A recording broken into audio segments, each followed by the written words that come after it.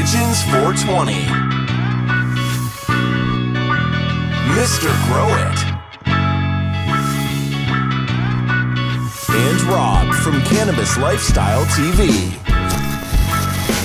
From the Stash Podcast. This show is brought to you by Dutch Pro USA. Nutrients made for growers by growers. From the base nutrients to the Explode Booster. Dutch Pro USA is bringing you the essentials that all growers need without the extra bottles. Visit Dutch Pro USA or find their products on Amazon.com. Spider Farmer LED. One of the leaders in affordable quality LED lighting for growers. From the SF Quantum Board series to the SE Bar style LEDs. Spider Farmer has you covered without breaking the bank. Find Spider Farmer LEDs on Amazon.com. And AC Infinity. Innovators in the air game, providing state-of-the-art inline fans, tents, and more to the home grower. Visit ACinfinity.com or Amazon to pick up some of their products. And you could save money with any of these brands by checking out the discount codes below in the description. So, boys, I've seen some grows from you guys, and I see the canopy seems to be pretty good. Now, we all do grow kind of differently. We've gone through this a few times now, but what would be your first thought process going into your canopy management or getting the even canopy? Start with Chris, maybe. Well, first of all, what is the canopy? Canopy is kind of the top layer of the plants, right? A lot of people like to keep the canopy even.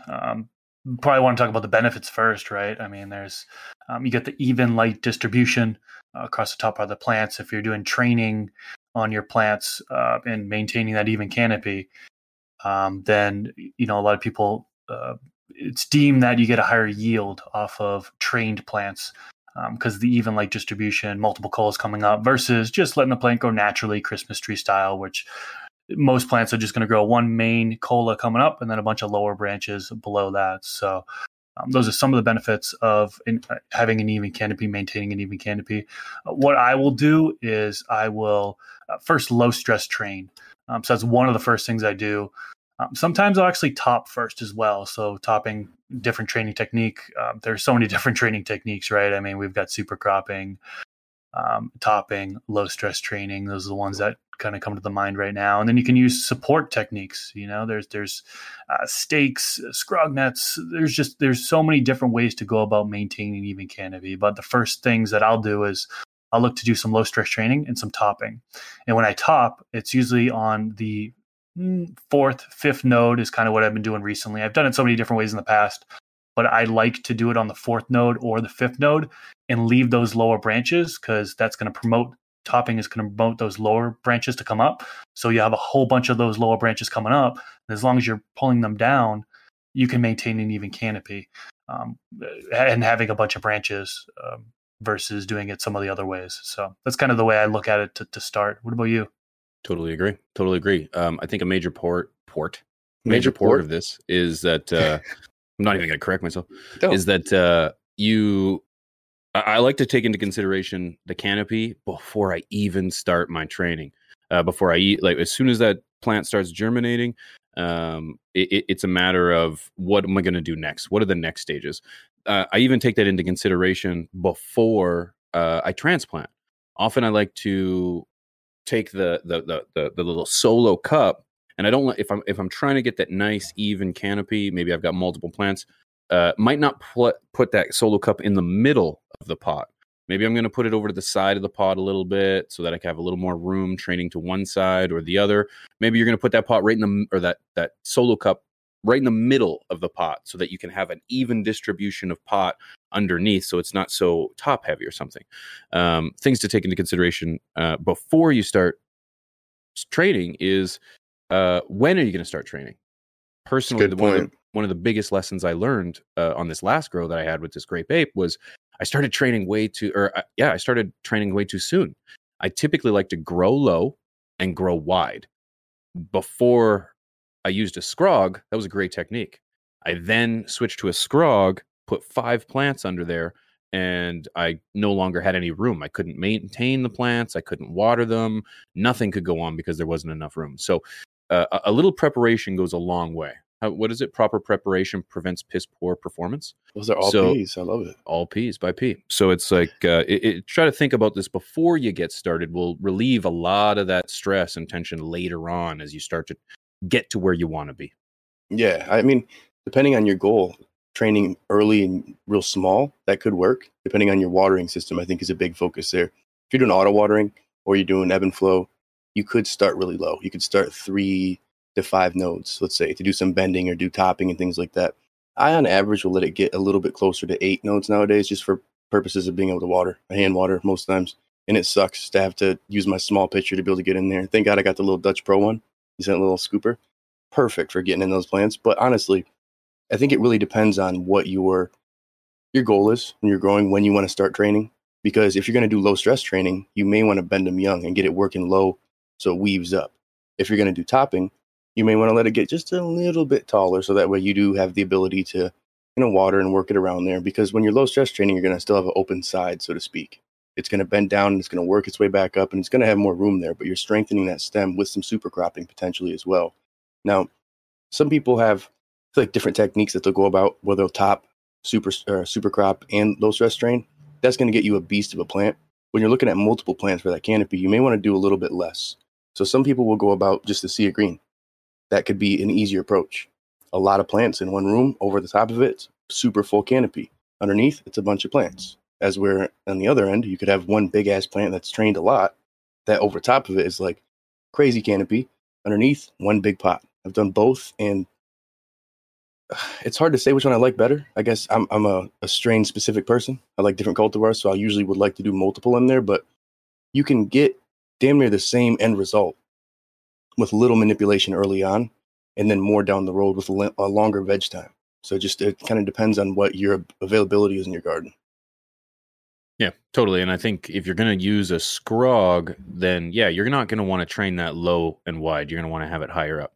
If you're only training one plant and you have the ability to, maneuver around that plant, you could still grow low, keep that nice and stout, keep that canopy flat so that you have more room to manipulate the height of your light and bars. And so those are bars. It really comes down to how many plants are you going to grow? Are you going to have more? Are you going to have less? Because that's going to dictate really how low or how high you're going to grow your plant.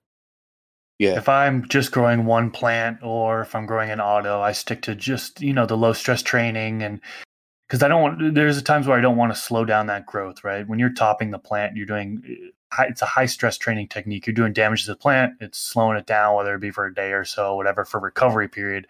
Then it kind of picks back up. But when I'm starting low stress training, it's usually like the third or fourth node if I'm just doing low stress training. So I'll bend that main branch down as much as possible, really. I've actually gone to the point where I've had, I think it was on the 5th node, maybe I started low stress training a little bit too late. And when I bent it down, it went all the way to the edge of the grow pot, and I was able to bend down the very top even more.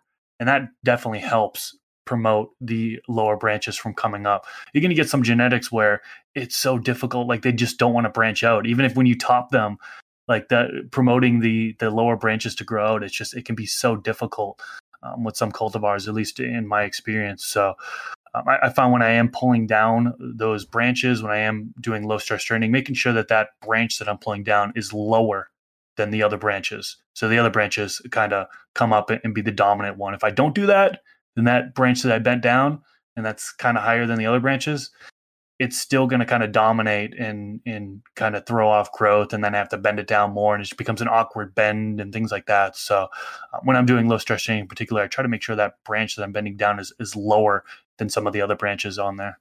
Yeah, well, especially you're thinking about your bottom, like if you do defoliation or you do the lollipopping techniques, then you don't need to worry so much about that, I feel like. But if you don't, and you're doing low stress training, like you probably don't need to do all that lollipopping at that point. You're going to want to take that top area and bring it down to there. You want that canopy to be even. So you're thinking about those lower kind of larvae areas. Those aren't going to be larvae anymore. It's going to be an even spot, even light distribution. And you want to almost pancake that plant out. Now, an easy way to do that, an easier way, would be with the screen of green, doing a scrog technique. Kind of like how P did with the, keep wanting to say fucking gorilla, but it's grape ape. Yeah, there it is. You got me trying to think of what it is now. Yes. Well, to be able to have it so you're opening up the canopy, you're being able to evenly kind of work it so that way, even if one's a little bit taller, you could bend it and weave it through and have it so it's even in terms of the whole canopy, and the light distribution will be solid, like a pancake, flattening it out. And then at the same time, using the same cultivar. You're not growing 5 or 6 different ones to try to see what you can do. One's a sativa dominant, indica dominant, whatever.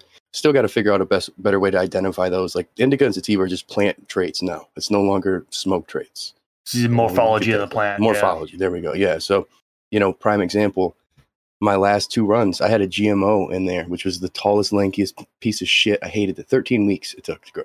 I didn't even like the smoke. But nonetheless, it messed up my whole canopy because it was so big, so lanky. And there's no way I could have treated that one the same way. I needed to train it way younger.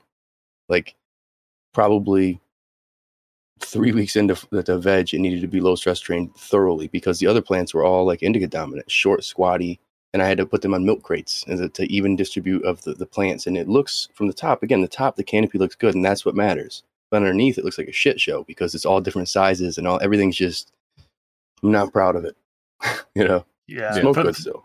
For those tall, lengthy strains, my technique in particular for those ones really is to top down at the third node, like topping at down to the third node. Because you already kind of know that they're stretching when it grows to the 4th, 5th node. You know it's going to be one of those longer internode cultivars, right? Like the OG strains. Those are known to be like those lengthy strains. So top down to the third node, let those branches grow up. And then I'm topping those branches that come up again, oftentimes, and oftentimes I'm just like you do, where I'll have other plants in the grow space that are more tighter node spacing, smaller. So I need to maintain the size of this stretchier one. So I typically aim for about 8 colas, 8 to 16 main colas coming up. So I'll top them enough. So I have 8 colas coming up, or I'll do another top, and then that doubles it, right? So 16 main colas coming up. And usually at that point is when I am, the other plants have kind of had a chance to grow up and be somewhat even of a canopy. Oftentimes I'm putting those smaller plants on boxes, on boxes or crates or whatever, no crates, baby. In order to boost them up, piece of wood.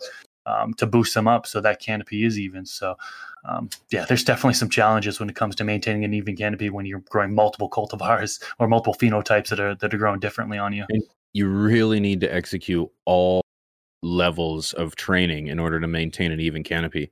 HST alone is not enough. LST alone, can it be enough? It's maybe, but you really need to utilize multiple techniques. It's like HST will remove the top and focus that, or high stress trading. High stress. You're going to allocate that energy to the lower portions of the plant, but that's not going to beefen up those stems. That's only going to give you more tops or plethora of tops regardless. It's not going to make it stronger. That's where I really feel like you need to go hands-on. You need to become very intimate and become very aware of all of your tops. Chris said he runs 18, or is that what we said? 18? 16. 16. About 8 to 16, yeah. Any more than that, it can be tough. He knows, and they become wispy a lot of times too. And it's a great point that you have there, man. That if you don't train the plants properly, you'll run into a lot of tops. You'll have this one main stem looking like, and then a bunch of Arnold Schwarzenegger, if I may, and then you've got the little ones that are going like this. This big one will keep continuing to go large. You need to get in there, put your fingers on there, give them the old how do you do, manipulate those stems so that you're working them, you're stretching them, you're getting them so that they're going to come back stronger, a little more robust. Because if not, they're going to be weak. They're not going to keep up to that main cola. I don't care how much you spread the canopy out. And that goes for whether you're using a screen of green, or you're just using just a regular canopy. Because if you don't try to catch those other lower branches up to that main branch, the main branch will continue to get thick, while the other ones just stay relatively small. So you have to be consistent. You have to touch every top. Continue training. Like that's another thing. A misunderstanding is that when you finish veg and you enter flower, it's hands off. It's away she goes. Oh God, no! You're training for at least another 3 weeks. 3 weeker. That's the rule of thumb. That's the rule of thumb now. Plus, it's become like a common. People don't even ask me that ever. It's people just kind of know your first 3 weeks, which 3 weeks. Nowadays I'm trying to not even consider that flower. That's when I started 12-12. Right. When I get pistils is when I start flower. Because that's what a lot of these breeders are saying to me now when they're like, well, no, 56 days from flower. And I'm like, yeah, well, I just switched to 12-12. Like, yeah, it's cool, but from flower. Right. Like when the plant's flowering. The plant starts flowering is when flowering starts. Right. Yeah. Well, because that plant is now using all those stored starches and sugars that it was saving during the light period. It now has an extensive dark period. We know that the plants are very active at night, probably more active at night than they are during the day. It's the same as humans in our brains. So it's like as soon as we increase the dark period from 6 hours to 12 hours, well, now they're working harder now. So for these next 3 weeks, all those stored nutrients are now coming into effect. And that's why you're seeing that explosion of growth. And that's why you need to continue training. And that's why hands-on is so important. Keep tucking the entire time, or at least for that 3 to plus weeks, so that you can ensure that every top has an even chance of soaking up as much energy as possible. Well, that stretch in those 3 weeks, man, upward. Your plant's 30% to double at that point. So you have to. If you're going to maintain that canopy, just know it's going to fucking explode once that 12-12 cycle comes in, or once you go into the flowering cycle, because that plant just naturally grows then. It's like you have extra veg time then. So do your training that you can there. Don't do too much. Like, I wouldn't recommend topping then. But no, I wouldn't top either. Super cropping and low stress training, yeah, I for sure. Mm-hmm. You know, a little bender, howdy doody. Bends, twists. Get snap, crackle, pop. Put those tops where you want them. You know, like take a look at your canopies, or take a look at your screen and say, okay, got a lot of focus on the left side, not a whole lot of focus on the right side. Start bending the plants to fill out that right side. You know, the more even that you can get it, obviously we're working for evenness, for light distribution. And not only that, it's so when the plant is uptaking nutrients, it's sending the nutrients to all the same spots. You know, every spot is getting, you know, it's not dominated in any way based on height. So it's sending those nutrients, you know, relatively evenly across the canopy. So make it go where you want it to go. Yeah. During that stretch period, you can, 1 to 2 inches easy. It can grow per, that's overnight. And that's indoors, right? Outdoors is a whole different story. And I personally, during the 3 weeks of stretch after I flip the light cycle to 12-12, I will continue to do low stress training, continue to pull down those branches. But if I find like a branch like in the middle of the bunch that I can't really pull down and make it lower than the others, oftentimes I'll super crop. So I'll super crop that one, get down, or maybe I'm in a trellis net. I have the scrog technique going on. I'll just do super cropping and lower that one branch and allow the other ones to kind of catch up. And then once that branch has risen back up, hopefully the other branches have kind of caught up to it. So super cropping is something I use a lot within the 3 weeks of the stretch period for sure. Have you ever gone too far with super cropping? Broke that son of a bitch?